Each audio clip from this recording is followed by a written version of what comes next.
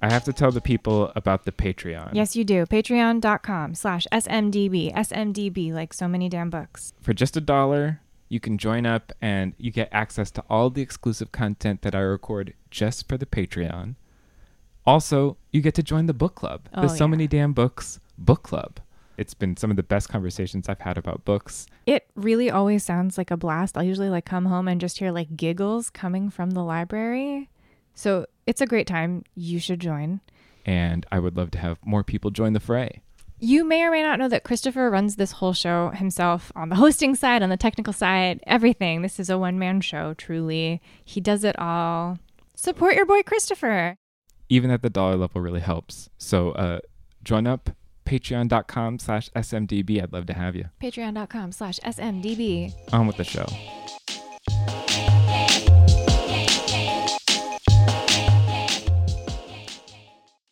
And this is where this theme song plays that I won't play here. So many damn books.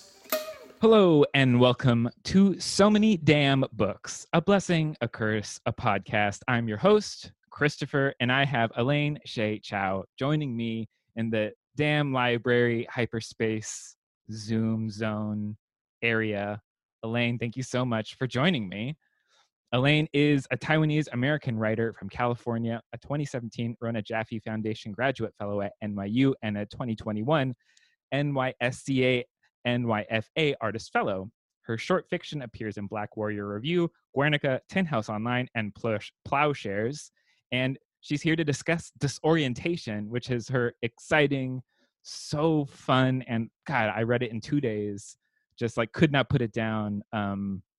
Actually listened to it in 2 days. That is how much I couldn't put it down.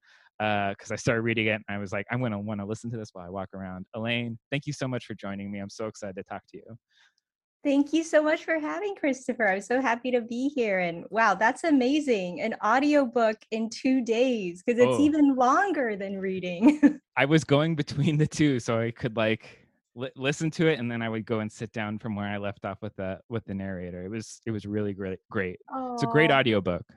Yeah, Jennifer Kim, she's an actress. She's in quite a lot of films and TV, and she plays this character in Search Party, Agnes Chou, who I love so much. That's her. Do you remember Agnes Chou? Yeah. Wow, that's so cool. I love Search Party. Me too. I was an extra twice on it, actually. Oh, that's so awesome. What season? Yeah, it's one of my side hustles. So I was in season 3 when it was like a scene at that amusement park where Drew works for a while. But I was sadly cut out. Like the part you would see me, someone stood up and watched me. And I was like, damn.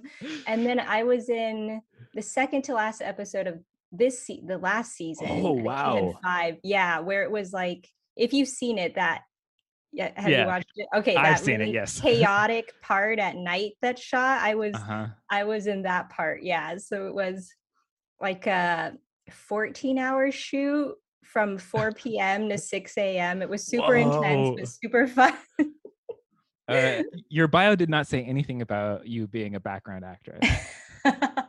I should add that in first and foremost. Yeah. It's a background actress and a Taiwanese American writer. That is so cool. Well, that's well, she did an amazing job. Disorientation is so good and inspired this wild cocktail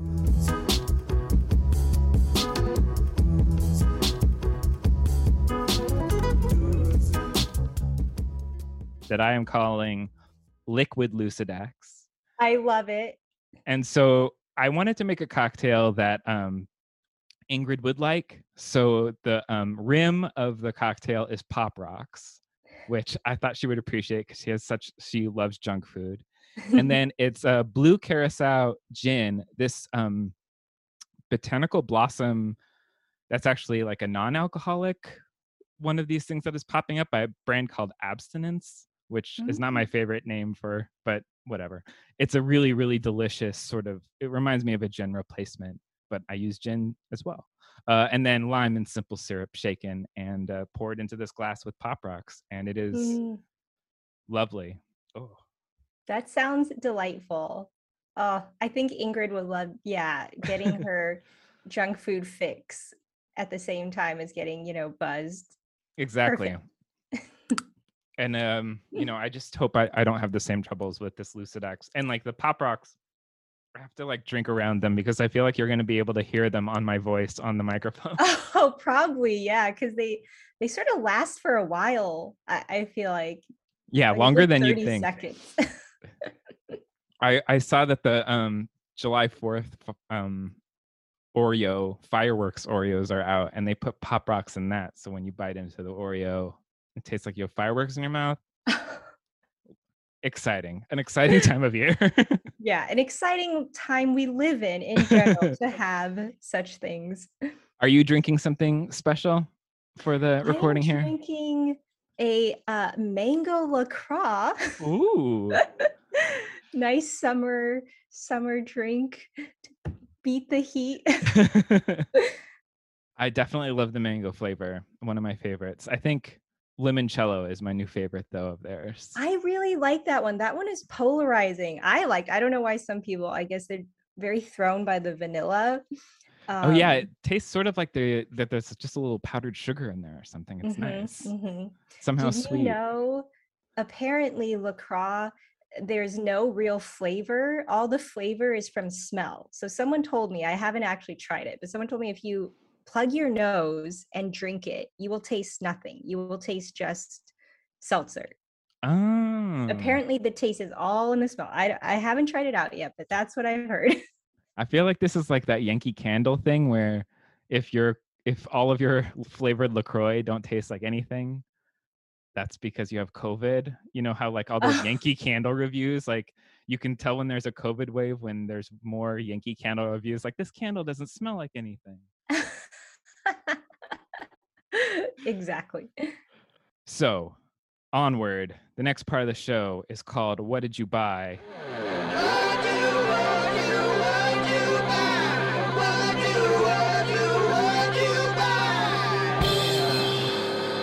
It's just a celebration of what did you buy? What did you get sent? You must be in bookstores a lot recently, going to readings and stuff. I feel like I wouldn't be able to walk out with something anytime like that. Have you got anything recently? I have actually just 2 days ago on Wednesday, I did a reading at Debuts and Redos, which is a reading series organized by Isle McElroy at Book Club Bar.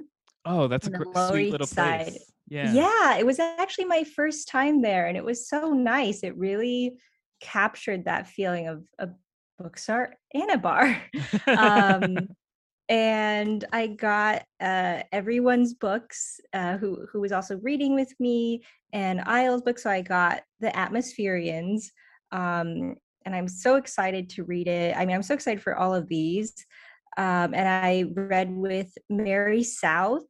So I got You Will Never Be Forgotten. And the section she read from was so funny, like this really great deadpan humor, which I love. And a third book is Abundance by Jacob Guanzon. And I think this was the Grey Wolf, like the winner of Grey Wolf's prize, if I'm not mistaken. But anyways, that passage that he read from was also really amazing. It was so poetic and it felt like it was like a performance, like a poetry performance. Yeah. So I was love very when people honored. can do that. Yeah, I know. Not everyone can. So yeah, they were all wonderful. I was so glad to just meet them and hang out and get their lovely books. Yeah, that sounds really awesome. I picked this up. I'm very excited about this. It's called Hide by Kirsten White, and it's about it's about a 7-day hide and seek game in an abandoned amusement park. Whoa. And the end papers are like the amusement park paper, like written all over by the people. That is so awesome. So pretty. I think it's going to be a really fun, like the true definition of beach read, like the old version of it where you're just disappear for 250 pages into something thrilling. Oh, so cool. And then this book, One's Company, comes out, I think this week, by Ashley Hudson. And it's about a lottery winner who buys a mountain resort and turns it into the set from Three's Company so that she can live out episodes of the show. Whoa. Oh, that sounds so fun. It sounds amazing. It sounds kind of like that Tom McCarthy novel Remainder, but like with a sitcom twist, which I appreciate. Oh, yeah. As someone who loves to rewatch sitcoms. So very exciting books out there. Yeah. Speaking of exciting books, yours, Disorientation. Can you tell the listeners who might not be familiar yet what your book's about? Yeah, it's about a 29-year-old PhD student named Ingrid Yang. She's in her 8th year of a PhD program and she's miserable. She's researching this poet named Chou, who she never wanted to research in the first place. And he's a really canonical, famous poet who's been dead for several years. But she finds this mysterious clue in the archives and basically starts doing some breaking in, some staking out, and gets in all sorts of trouble trying to figure out who really is Chou.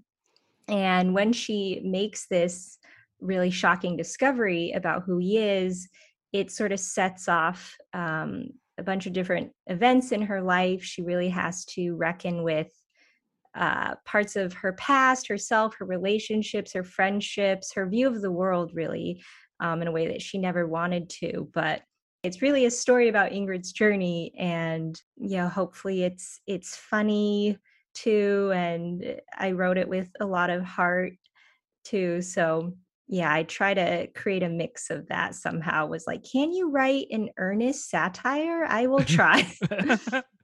What is that? I've been seeing people call your book satire. The flap copy even calls it satire. What does that mean for you? Were you thinking I'm writing a satire while you were writing it, or was that something that came through in editing?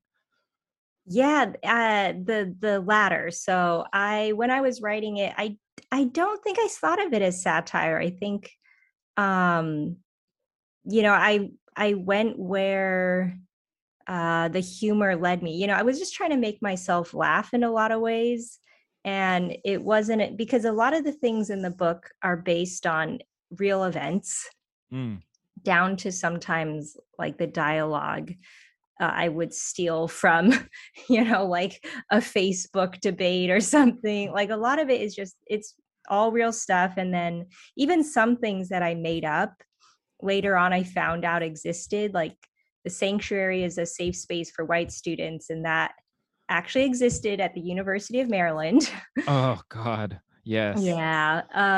And it was only after I was done that I think, yeah, satire, I guess it's a way you're trying to figure out how to describe your book to other people. And I was like, I think, this, I like poke fun at things and it's humorous. So I guess that's satire, but I don't know. I think in retrospect and now talking to also readers' experiences, like a lot of readers who have said this is extremely realistic to my life. Yeah.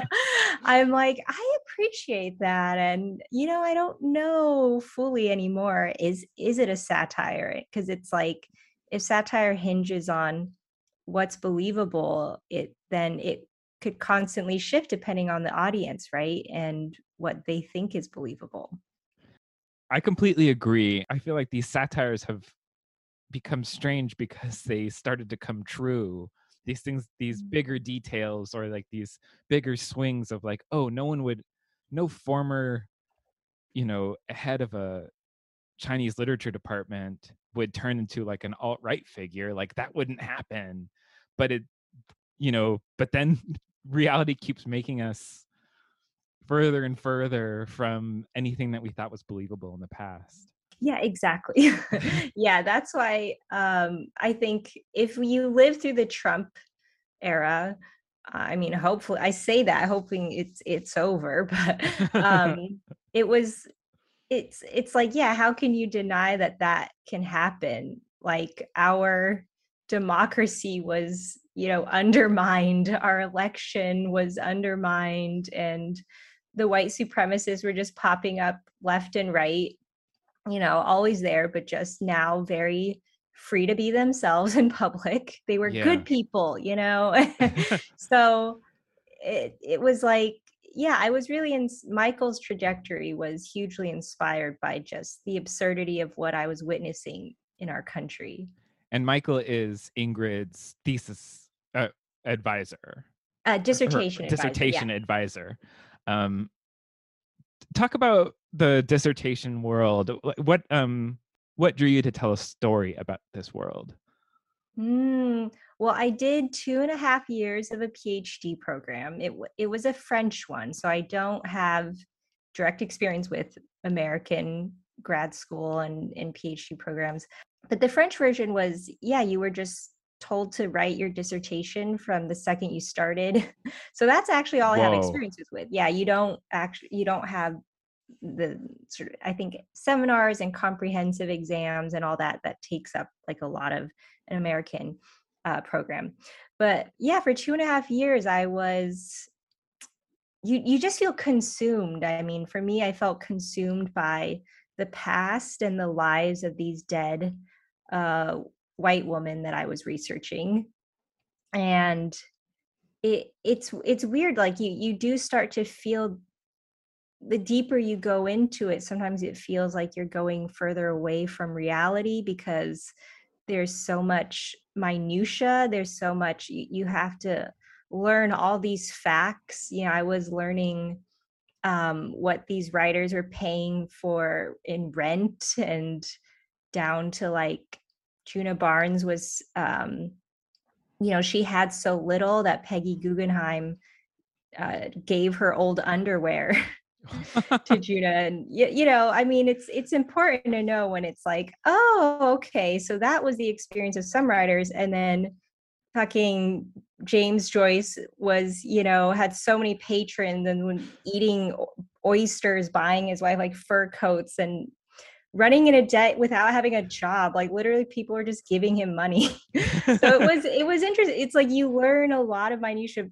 that puts things into context, right? But then I just felt, like Ingrid says at some point, that you're losing your youth in a basement.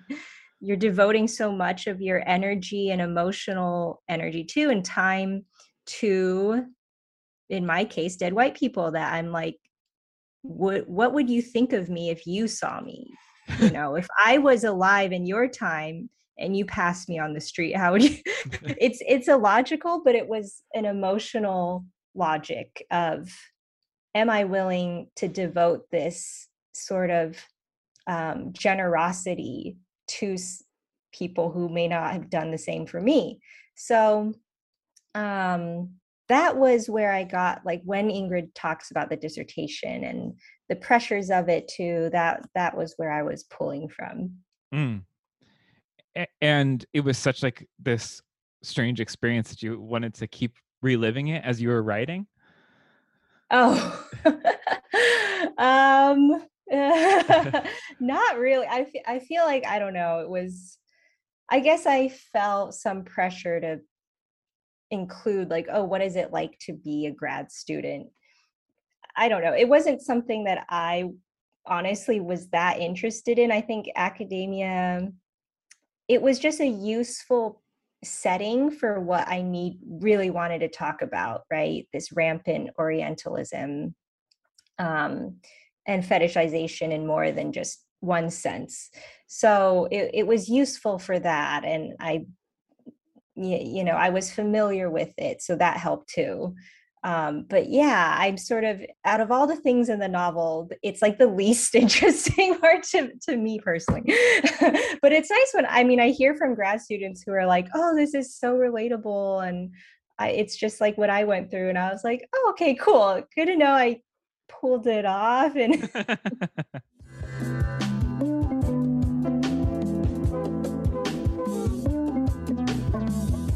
tell me about the creation of Ingrid as a character. She's like lovably frustrating. You're always wanting to push her like a little further. And there's times where you're just like, come on. Like she's always nearly doing something and you want her to take that extra step. And it's sort of exciting to watch as she does end up doing those things. Yeah, I think Ingrid, she is super frustrating. I think I built her character knowing that because of the story I wanted to tell about these revelations, right? A social or political awakening, that the character would need to begin the novel not having those revelations. And also it's funnier. I mean, I just think if Ingrid's character was sort of all knowing, I don't know if the story would be there. I don't know if also it would be fun to read about if she's just sort of like explaining things to the audience, or saying like, oh, I know all these things. Or I guess in some ways that's what Vivian's for. But for Ingrid, I wanted this character who I knew could create a lot of comic moments because she is clueless. And her process of butting up against all these different realizations and beliefs, people whose politics are different from hers, was part of the story. So her character was in a lot of ways, I guess, built around this actual narrative and story that I wanted to tell. And so, yeah, she didn't I wrote 3 different versions, and honestly, in sort of all 3 versions, she sort of stays quite true to that character. We're just out of touch with, I think, the truth. Someone who represses and suppresses a lot. Yes. And finds a lot of relief in ignorance is bliss until, she can't anymore and it's staring at her in the face. Yeah, I mean, Vivian is often the one who's pointing it out. I mean, those are some of the most comic scenes when she goes to the protest and she says she's not going to the protest you all know about. I loved those sequences of trying on ideologies for size and seeing if they fit you. I mean, that's something that you do in, I thought, more of undergrad, but I can see that you can like keep your bubble very small if you want to, especially in academia. That's a great way to put it. Yeah, trying on different ideologies. Yeah, that was when she tries to infiltrate the POC caucus in her like disguise. Yes. Oh, that cracked me up. You said that you wrote 3 different versions of this. What do you mean? Yeah, 3 different versions with different storylines and characters, and from scratch each time.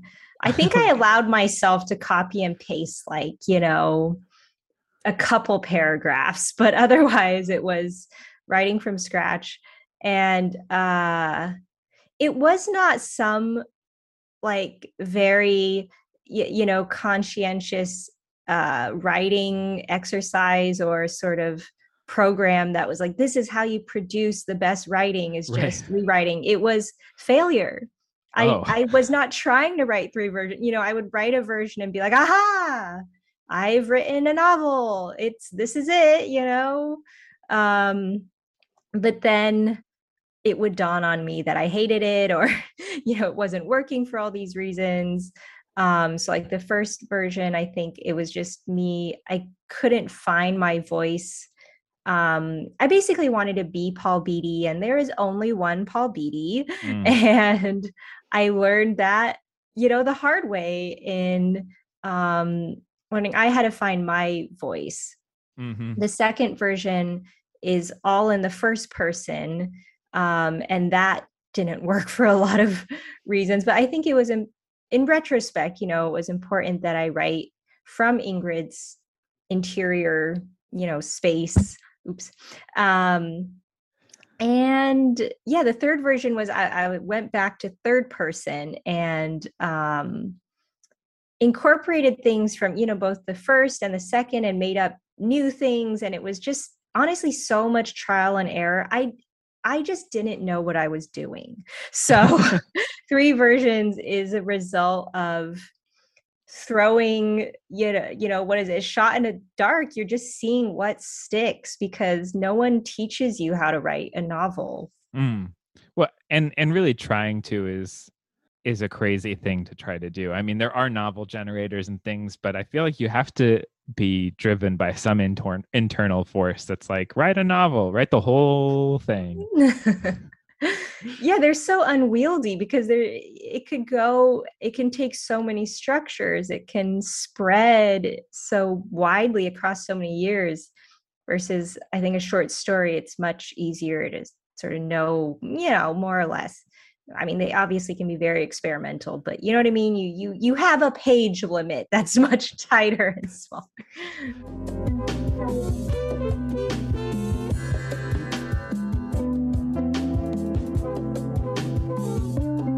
There is so much to this novel. There's so many characters, there's so many moving parts. It takes place over the course of a year. So there's a lot of things that can go down. I really loved how sort of like painted to the edge of the frame everything felt.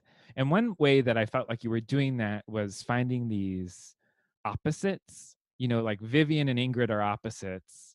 And also like Stephen is an opposite of Ingrid as well. Like it's actually like often Ingrid is the other side of like a spectrum to the person that she's vibing with in that moment. Really only Eunice, I feel like, isn't a complete opposite of her, even though they do take a very different approach to life.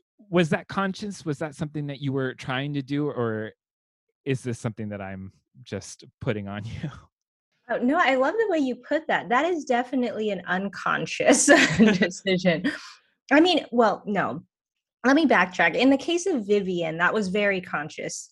The other characters, like Stephen, for example, yeah, I didn't actually think of Stephen really in that way, but I can definitely see how, as Ingrid, they start off sort of one and the same, right? We're supposed to think of them as perfect. They're this very harmonious couple where Ingrid is sort of very specific and weird, and she's found this person who gets that and loves it.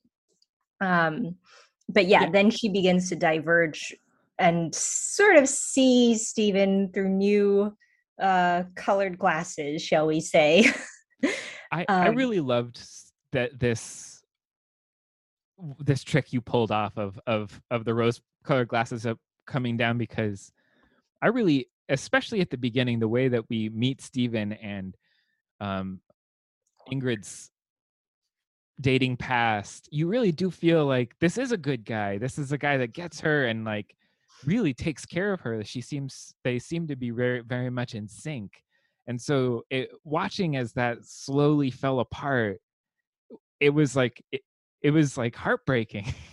Yeah. I wanted to write a villain, honestly, in a way that was so unsuspecting, like the most soft-spoken whisper of a man could somehow turn out to be so, manipulative and emotionally abusive. And it was a delight to write, because I think abusers who are of that silent, gentle type go under the radar a lot. And so Stephen, it was really delicious for me to put him on the page and be like, this type of man exists. And we have to, you got to look out for them, because they could just creep on past you. But yeah, it was funny. Just at a certain point, when I was revising, I would go back to the beginning and try to make them seem even more in harmony and perfect. So I did feel a bit sort of evil, just knowing like, oh, just wait until you see, like, it's all gonna crumble. But yeah, Ingrid, it was very necessary though. When you think about it, it's like, thank goodness she has all these revelations and starts to change, and that they also have difficult conversations, because maybe the relationship would have continued forever if her beliefs and politics really stayed the same.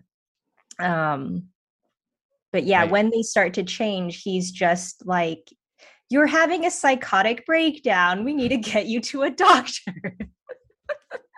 It totally worked. It totally worked on me. No one is a full villain or just like cackling evil, like tying someone to a train track. Everybody is really nuanced in a way that is so surprising. It's a fascinating place to feel like Stephen was the true villain throughout. Oh, I think there are 3 villains. I think you know what's funny with Michael, John, and Stephen. Mm-hmm.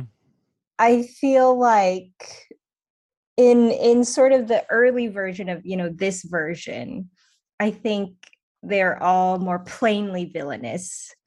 But I got this note that was sort of like, because I was very resistant to humanizing them. Mm-hmm. And I got the note that, okay, you don't have to. So I heard something by an author, Therese Marie Mayotte, I hope I pronounced that right, who said that resisting dehumanization can be a political act.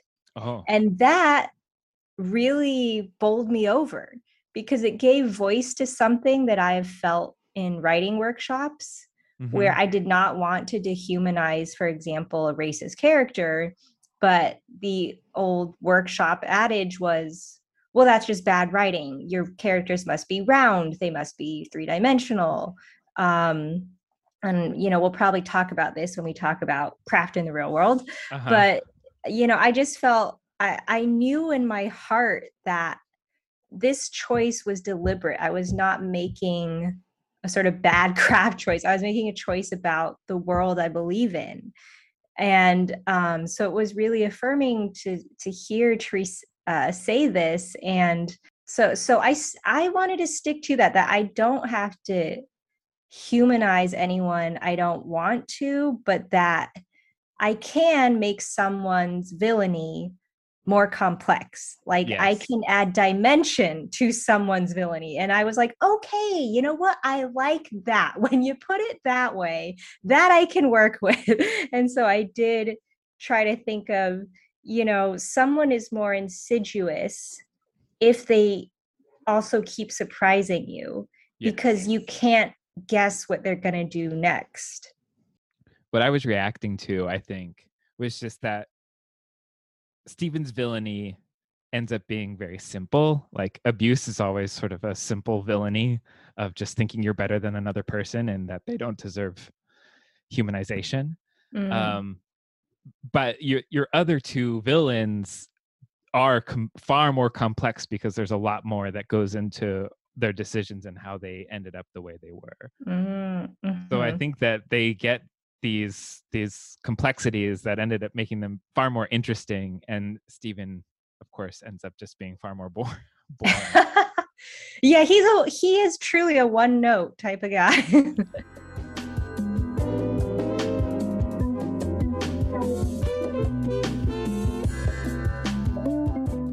You were talking about craft, and you brought along this craft book, Craft in the Real World: Rethinking Fiction Writing and Workshopping by Matthew Salesses.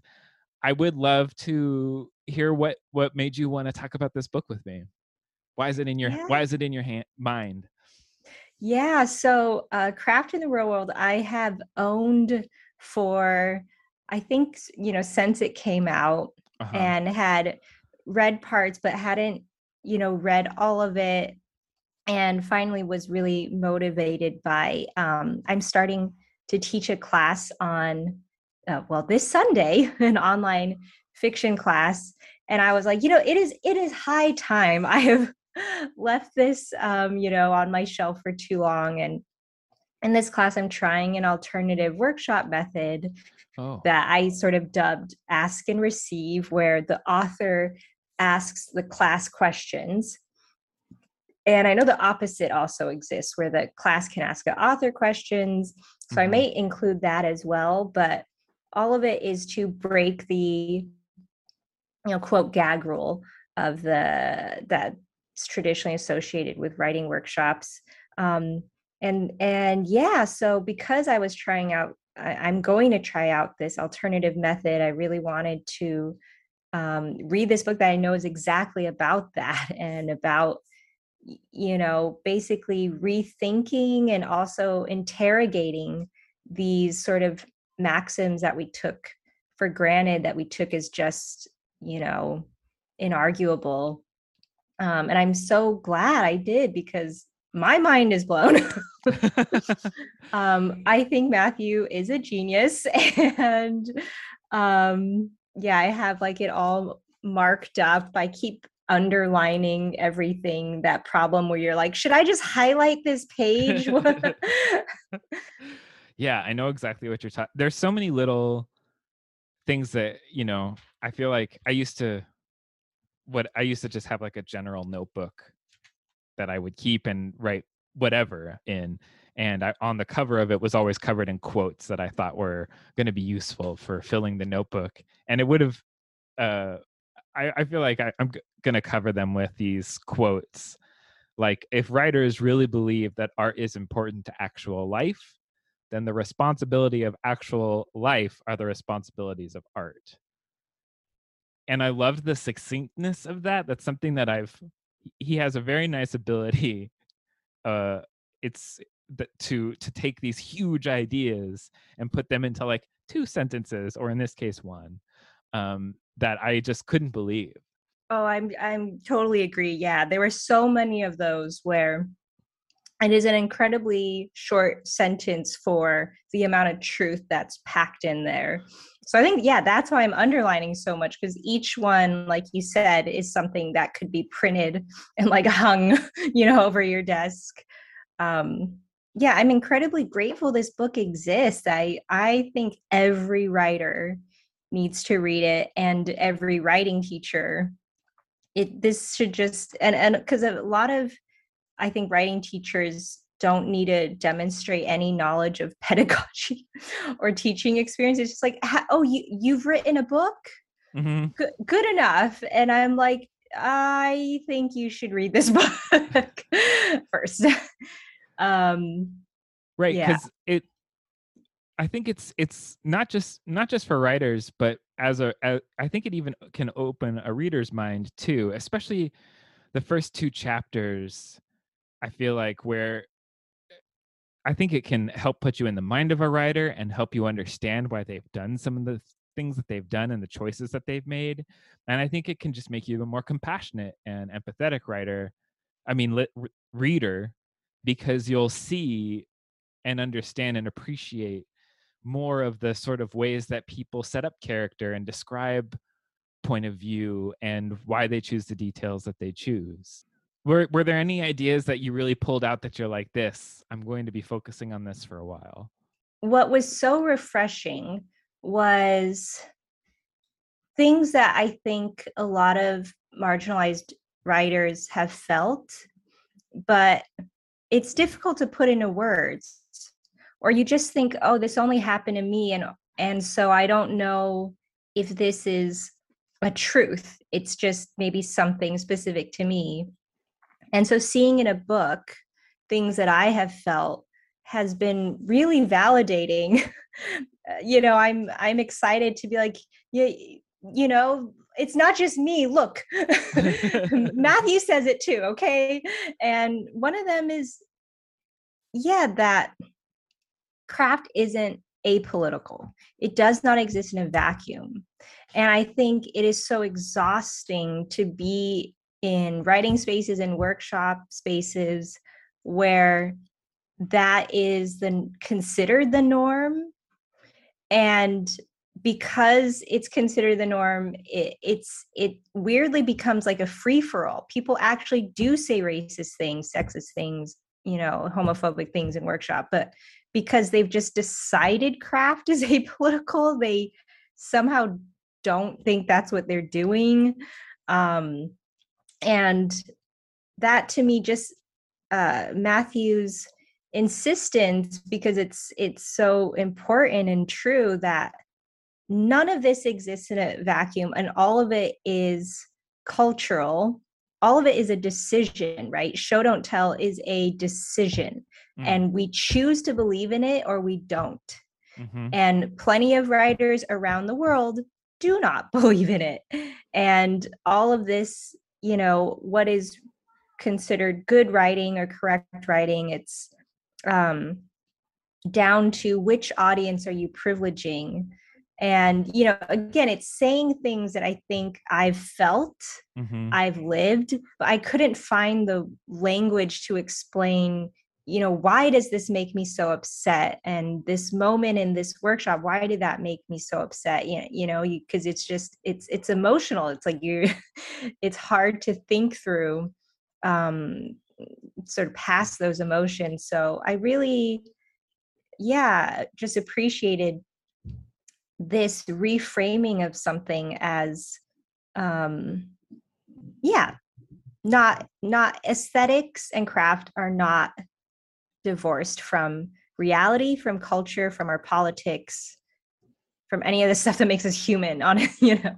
Yeah, I think that his ability to reframe things and make you question about, I haven't questioned Aristotle's model of plot ever. I got taught it and that was it. And I've thought about story in that way ever since. And to be told that, like, okay, you can think that, but remember, he was talking about theater, and he was talking about a specific type of theater, and he was also of the mind that the only way you can make art is if you have slaves, because you need to be free to be an artist.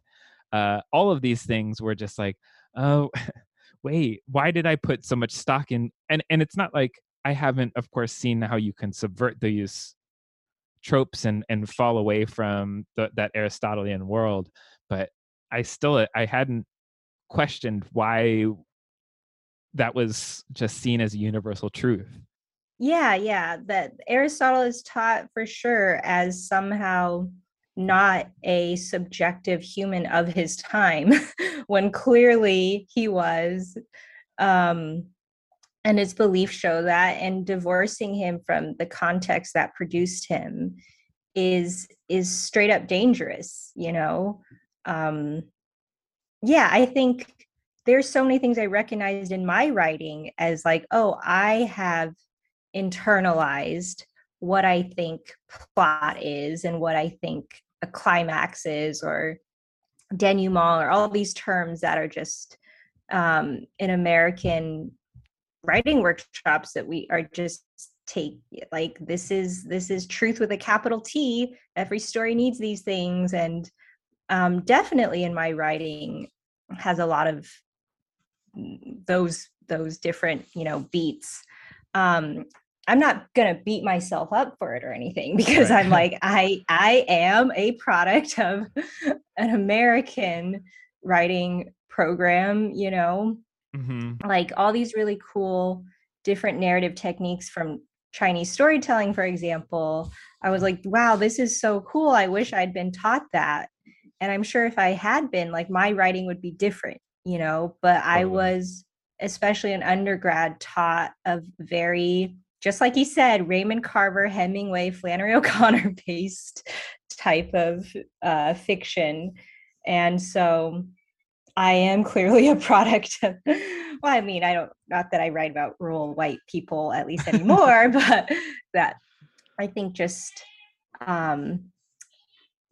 have to unlearn. And I am so grateful to all the writers before me who've challenged, writers like that. So it's for many years, I think a lot of writers have resisted. I also loved reading this after your book, because there's this part where he's talking about the Chinese American literature and how only white scholars, basically it's like a field dominated by white scholars, and then it's just like, oh yeah, I can see where that could cause some problems. I just read a book about it. Oh, yeah. Yeah, if you just go on any sort of East Asian or Asian studies faculty website and peruse, I mean, most of the time, yeah, it'll be very, very white. I feel like now there'll be like one or two Asian professors. Do you find craft books useful all the time, or is this one special if in its scope? I mean, I haven't read necessarily a fiction craft book before, actually. I'm trying to think of if I was ever assigned one as a student, but yeah, on my own, I haven't ever sought one out for fiction, but I have read craft books for screenwriting because I am an aspiring screenwriter. Awesome. And so I've read, I think I read two. Yeah. And those ones, I mean, because screenwriting is very foreign to me, it was really helpful for me to, like, everything was new. You know, I'd never taken like an introductory class. So for me, it's hugely useful. Also took so many notes.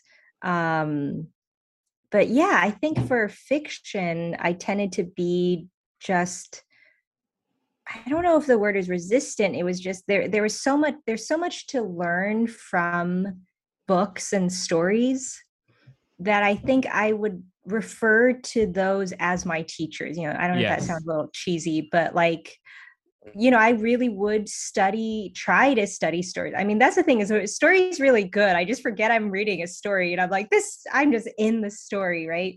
Right. But like for books and stories that I've read multiple times because I love them, I'm definitely trying to learn from them. So I think that's sort of how I've tried to teach myself.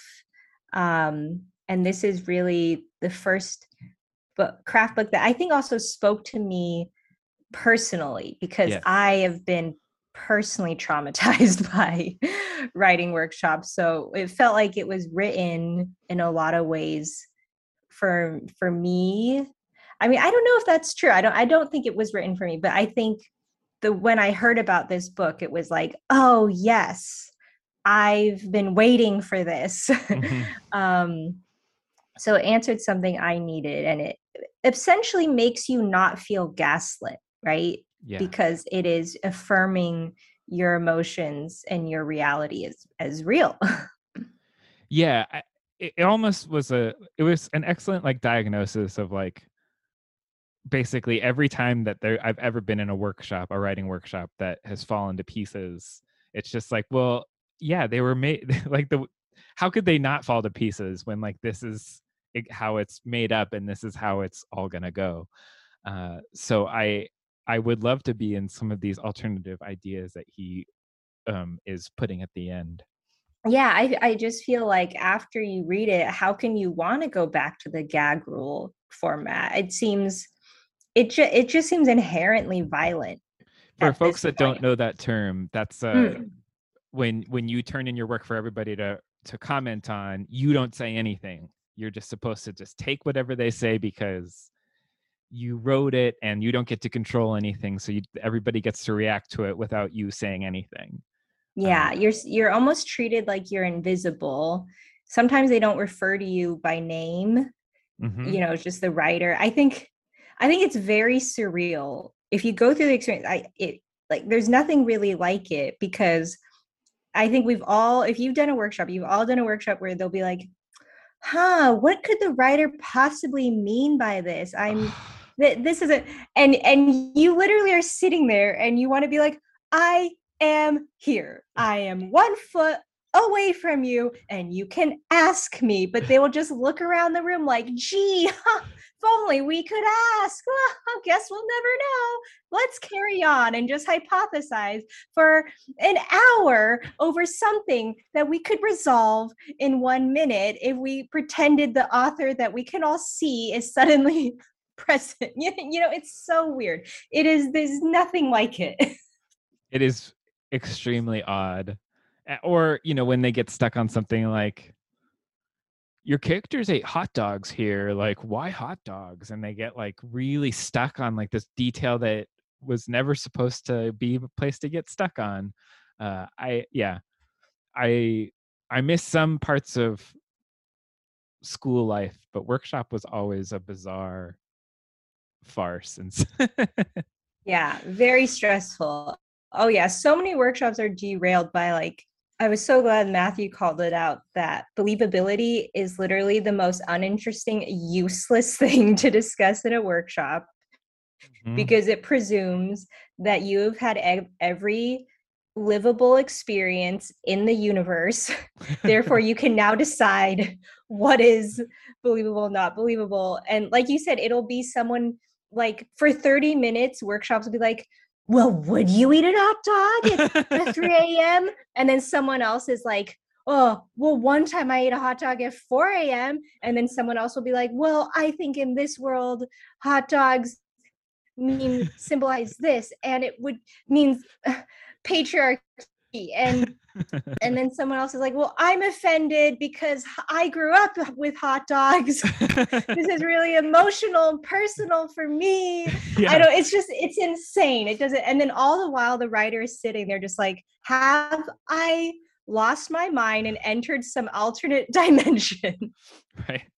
And this is all the more painful when it's not like a hot dog, but it's like a racist attack. Yeah. And they're like, I don't think a white person would ever say that. Yeah.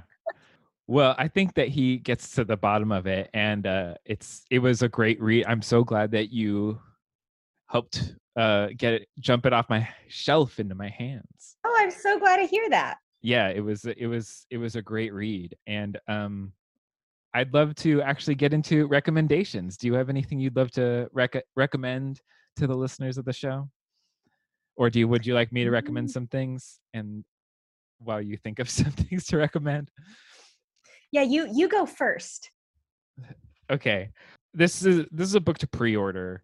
It comes out this fall from Drawn and Quarterly. Kate Beaton, of Hark a Vagrant fame, has written her first serious graphic memoir, and it's about how she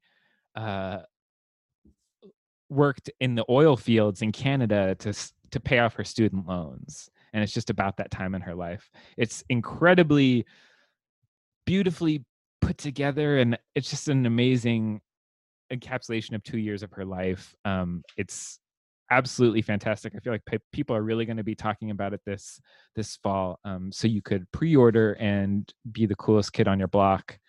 And the other thing I'm going to recommend is, if you can find it, the Wandery podcast, The Shrink Next Door. I'm very late to this game. I watched the Apple TV show. I've listened to the podcast. Whatever way you want to take on this story, it's about someone abusing power over someone else, and it is true. And it's just a crazy, wild story about a therapist who took over a guy's life for 27 years. And the details are all insane. And the Paul Rudd, Will Ferrell adaptation of it is great. The podcast is great. Whatever way you want to take it in, it's a really wonderful thing. That sounds fascinating. Whoa. Yeah. Say crazy. The name again. The Shrink Next Door. Okay. I'm gonna write that down. It's on Apple TV and it's on Wondery podcasts. That's good to know that we can recommend a podcast, because I do have a podcast to recommend. Recommend whatever you'd like. I was actually on. They're really great, and I would love them to get more traction. Very spice stuck in my throat. So it's called White People Won't Save You. It's on Apple Podcasts, and it's hosted by two really great guys, Jordan and Cameron. And each week, I think it's every week, they dissect a white savior film. Oh. So, there's so many classics to go through. They're unending. And the one we did was on The Great Wall with Matt Damon. Oh my God. And yeah, it's funny because it's a film I probably never would have watched if not for the podcast. it's sort of really delicious and fun to watch a film knowing that you are going to pick it apart. And yeah, it's great. I've listened to a few episodes, and each time you just learn all the ways this film is a certain film, like freedom riders, or it's even worse than you thought or remembered. Or sometimes I haven't even watched a film, but it sounds so bad, I'm like, I think I need to watch this just to see how bad it is. And I guess it is a little disturbing to realize also how many of these films are out there still. Yeah, because The Great Wall is not that long ago. It really was not. So that's a podcast I'd love to recommend. I feel like, is it really basic if I recommend Severance? Are we past that? I'm thinking about Severance again because I'd been recommending it to my friend. I was like, you have to watch this. And she just finished it and is so excited about it, and is now making me excited about it again and remembering how incredible this show is. Have you seen it? Yes. I have read the tie-in little novel thing that they like. What? They made a tie-in? It's like 25 pages. You can download it from the iBooks store. Like, that's how obsessed I got with it, because I was just like, anything related to this show I want to know more about. So okay, I'm totally gonna read that. And also, do you know there's a game? What? Hold on. Let me this is my friend who is really into it. Just sent me her coworker's friend made a game that mimics the work they have to do in that department. Okay, I'll spell it out so everyone can also check it out if you've watched Severance. So it's Lumon, Lumon hyphen industries.com. All right. Okay. And then when you click on it, it's incredible. The screen, well, I can show it to you because you have video, but people listening at home will have to, and then you can try to find the bad numbers and then put them in their little, I haven't succeeded so far. I think maybe I need to do this on like a desktop, not my phone, but isn't that amazing? It's amazing that someone just created this from love of the show. But yeah, I mean, I think a lot of people have seen it, but if you're listening and you haven't seen it, what are you waiting for? Now, this show is it did so many things I didn't expect it to. I think a lot of us who, consume a lot of media, it's easy to not feel surprised anymore, to not, like, often you can guess what's going to happen next. And this show, I could not guess. Every episode, it was something completely new, and I felt the storytelling was so bold and took so many risks that paid off. Just like as a storyteller, I had so much admiration for what it was willing to do and sort of the emotional journey it took me on. So yeah, I think Severance is a work of art, a must watch. Yeah. I haven't felt this way about a TV show since Lost. Lost was the last time that I was so like deeply like wanted to go down every rabbit hole that they presented, and because there's so many just fun details. Yeah, what a great show. Seconded. And I will also recommend this little book called Disorientation. It's so I'm showing you your own book. It's so amazing. It was really a fantastic, completely like compulsively page turner, which is not what you expect from a book about someone trying to finish their dissertation. So it sneaks up on you. It's really wonderful. And I'm so glad that you wrote it. Thanks, Christopher. Thanks for reading it and enjoying. And to the folks at home, go and buy it. It's out and you can experience it for yourself. Audiobook is wonderful too. And as long as I'm telling you to do things, you can also go on, the podcast app that you're listening to this on and review the show. Give me 5 stars. If you're not going to give me 5 stars, just don't leave a review. I already know. I already know the problems. And everyone leave 5 stars. Come on. And also, I really appreciate it when people go on patreon.com/smdb and give me a little money. I'm actually going to do the next subscriber gift. I'm going to give stickers to everyone at $5 and above. And I've ordered the stickers. I'm so excited. They look great. And so please subscribe, patreon.com/smdb. And again, Elaine, thank you so much. This has been awesome, and your book is fantastic. And I hope I get to talk to you again soon. Thank you, Christopher. Thank you, everyone, for listening too. Take care. Bye.